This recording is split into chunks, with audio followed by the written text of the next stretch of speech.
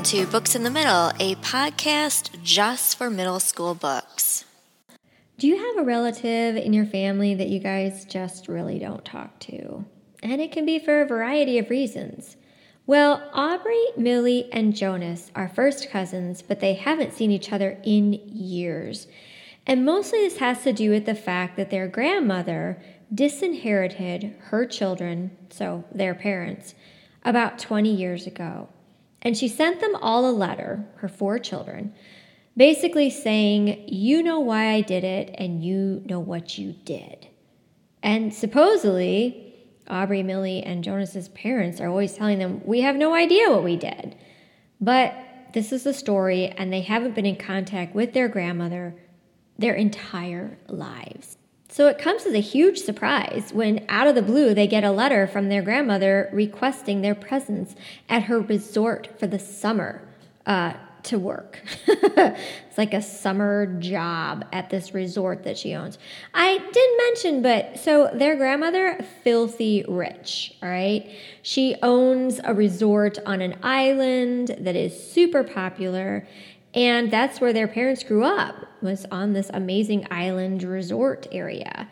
So it's really weird, they think, that their grandmother is reaching out to them as opposed to their parents. But all it says in the letter is to show up on a certain day and they'll have jobs for the summer.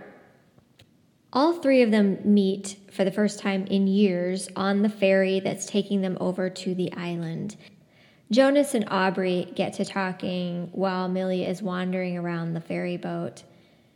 Rain starts spattering against the window next to us, and Aubrey cups her hand against it to peer outside. Do you think she'll meet us at the dock? Millie? I ask. What, you think she's found better company till then? Here's hoping. No, Aubrey says, laughing a little. Gran. The laugh catches me off guard. Aubrey and I are getting comfortable with one another, and that's not good. In the words of every reality contestant ever, I'm not here to make friends. Yeah, right, I snort. She never even bothered to send a follow-up letter. Aubrey's face clouds. You too? I wrote her 6 times and heard nothing. I wrote 0 times. Same result. It's so cold. Aubrey shivers a little, but I know she's not talking about the temperature.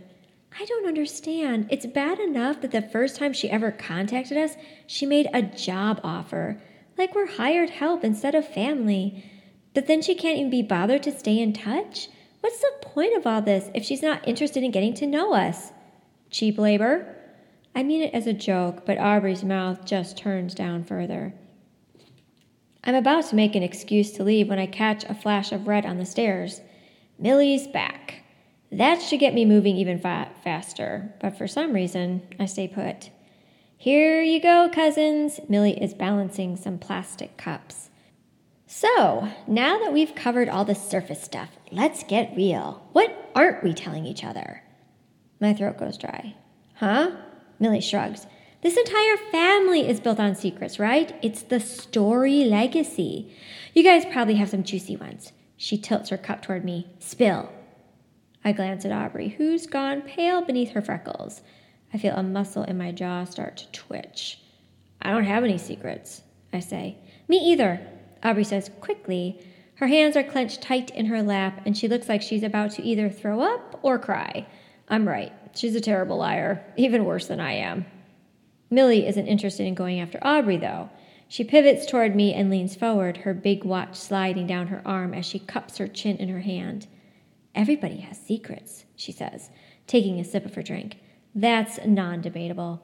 The only question is whether you're keeping your own or someone else's. And it turns out each of them does have a secret, but nothing compared to the secret from 20 years ago.